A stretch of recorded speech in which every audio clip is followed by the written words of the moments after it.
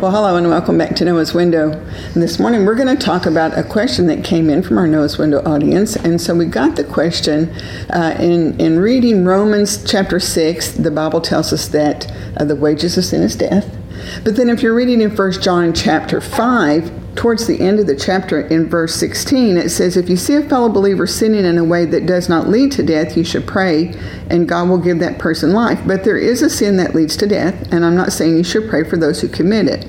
All wicked actions are sin, but not every sin leads to death.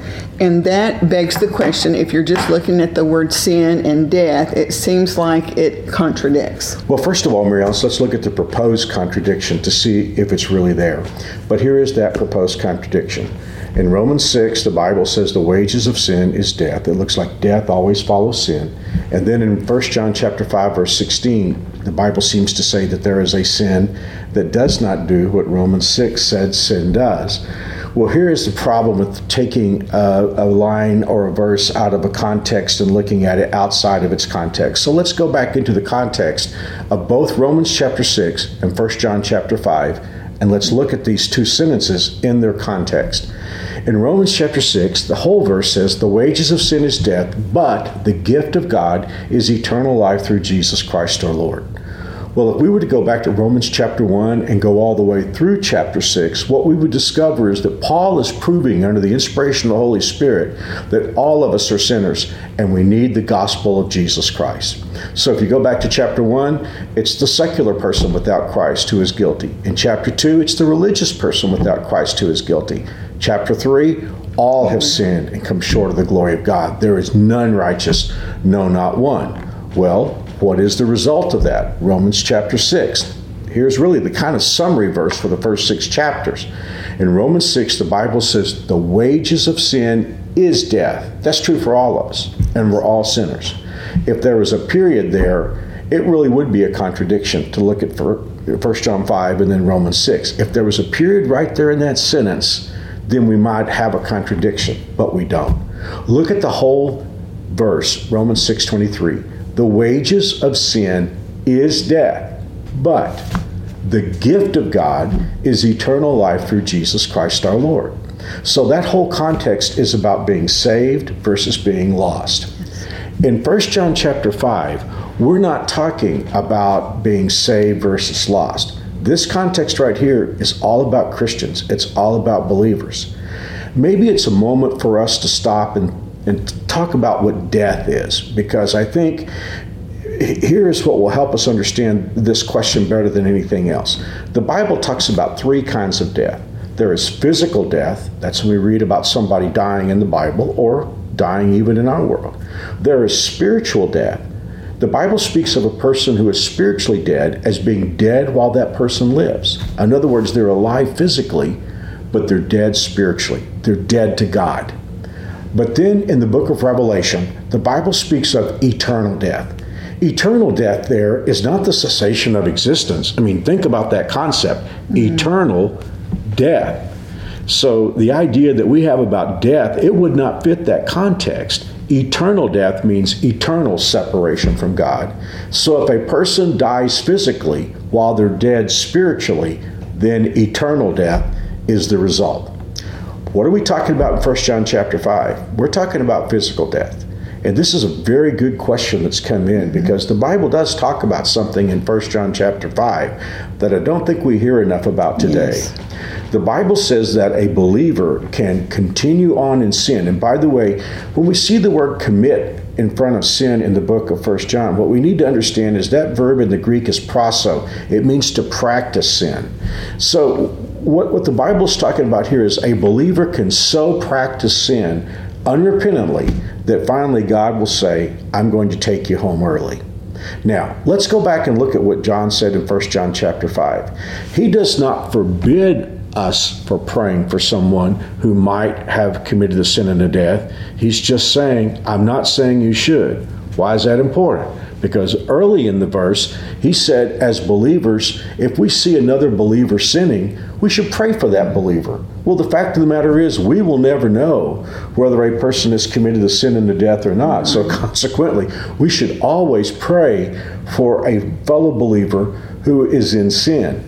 Notice John doesn't say, I'm asking you to pray for believers who are sinning, but I'm asking you not to pray for believers who have sinned the sin unto death. He's saying, I'm not saying that you should. In effect, he is saying, your prayer will not work in that situation because God has determined that that believer has crossed a deadline where God is going to take that believer home early. I will tell you one thing this really does say to me. And I've had a pet peeve all my years as a pastor, definitely, and most of my years as a Christian. There are a lot of people who say you have a date on the calendar of God's calendar, and you're decreed to die on that day, and nothing is going to change that. That's insane. The Bible never says that. I really do believe that a person can hasten their death. I mean, clearly, if a person, smokes 5 packs a day and dies of lung cancer, I'm not going to say that day was marked on God's calendar. The problem with that, it's a distortion of a verse in the book of Hebrews. In Hebrews chapter 9, the Bible says, and as it is appointed unto men once to die, and after this the judgment. That's just kind of a clause that's setting off what's about to be said. But notice that it does not say that every man or every woman has an appointment with death. The Bible is saying it is slated to us. It is appointed to us that we should die once. It does not mean that date is on our calendar. Well, Mary Alice, I'm sorry for going off. Oh, that's good. On a discussion, but we're talking about two different things. So when the Bible talks about the wages of sin being death, in the book of Romans, it's talking about eternal death. When the Bible talks about the sin unto death in 1 John chapter 5, we're talking about physical death and the fact that a believer can cross a deadline where they just stubbornly continue to sin to the point where God says, I'm going to bring you home. Maybe this is a trite way of saying this, but I remember when I was a kid in elementary school, there could be a kid that would act up so much, the teacher has said, straighten up, straighten up, straighten up, stop talking, stop, shooting spit wads or something like that. And the kid just goes on and on and on. And after a while, I remember sometimes the teacher would just say, hey, bring your desk right up here next to mine. And maybe that's a trite way of looking at a very deep concept, but it's a wonderful question, and the question, I think, especially about 1 John 5, has been asked a great deal, and I hope this brings some clarity. Yes, I hope that answers your question, and I hope that brings some relief in the sense that we know that it is true. The wages of sin is death. But as Christians, it's important for us to not live in rebellion and to live in obedience. Yeah, and I think going back to the importance of context, some Christians could say, well, maybe if I sin the sin into death, does that mean that I have to go to hell? Well, look at the whole context, because notice at the beginning of verse 16, I think I mentioned this earlier, the Bible says, if you see a Christian brother. So clearly, we're not talking about a lost person here.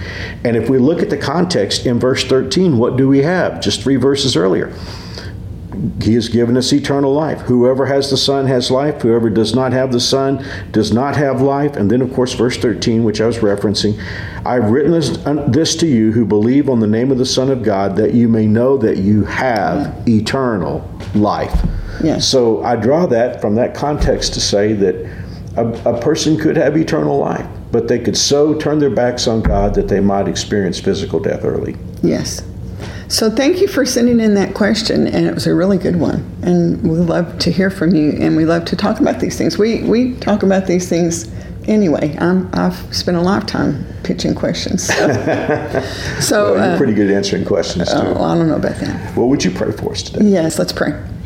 Father, thank you so much for giving us your word that we can study and get understanding, and for the confidence we have from your word, especially in 1 John, that we can be absolutely sure that we know that we have eternal life, even if you should call us home early. Thank you for your great love for us. Thank you for our Noah's Window family. I pray that you be with each and every one of them, each and every family that's represented, and watch over them this day. Provide for them as only you can. I pray that you would just bring whatever is needed and give us courage and faith and peace and all the things that we need in this life today. We'll be careful to give you the glory and the honor and the praise. And we ask this in Jesus' name. Amen. Amen. Well, thank you for joining us on Noah's Window today. I want to add one more thing. This is a challenge of a complicated text. We should never judge someone else who Yes. the Lord brings home early, because some of these things are just in God's hands. In fact, all these things are in God's hands. That's right. And so I think it goes to what the Bible says in Deuteronomy, the secret things belong to the Lord our Yes. God. Yes. So again, complicated text. I'm sure it raises questions as well as answers. Right. And if you were to distill it down for us to absorb personally, is we need to walk in obedience. We do. As And a we God need to follower. pray for believers. Yes, in sin. there you go. Those two things. So I hope that helps you today. God bless you guys. We'll look forward to seeing you again tomorrow. We'll see you soon.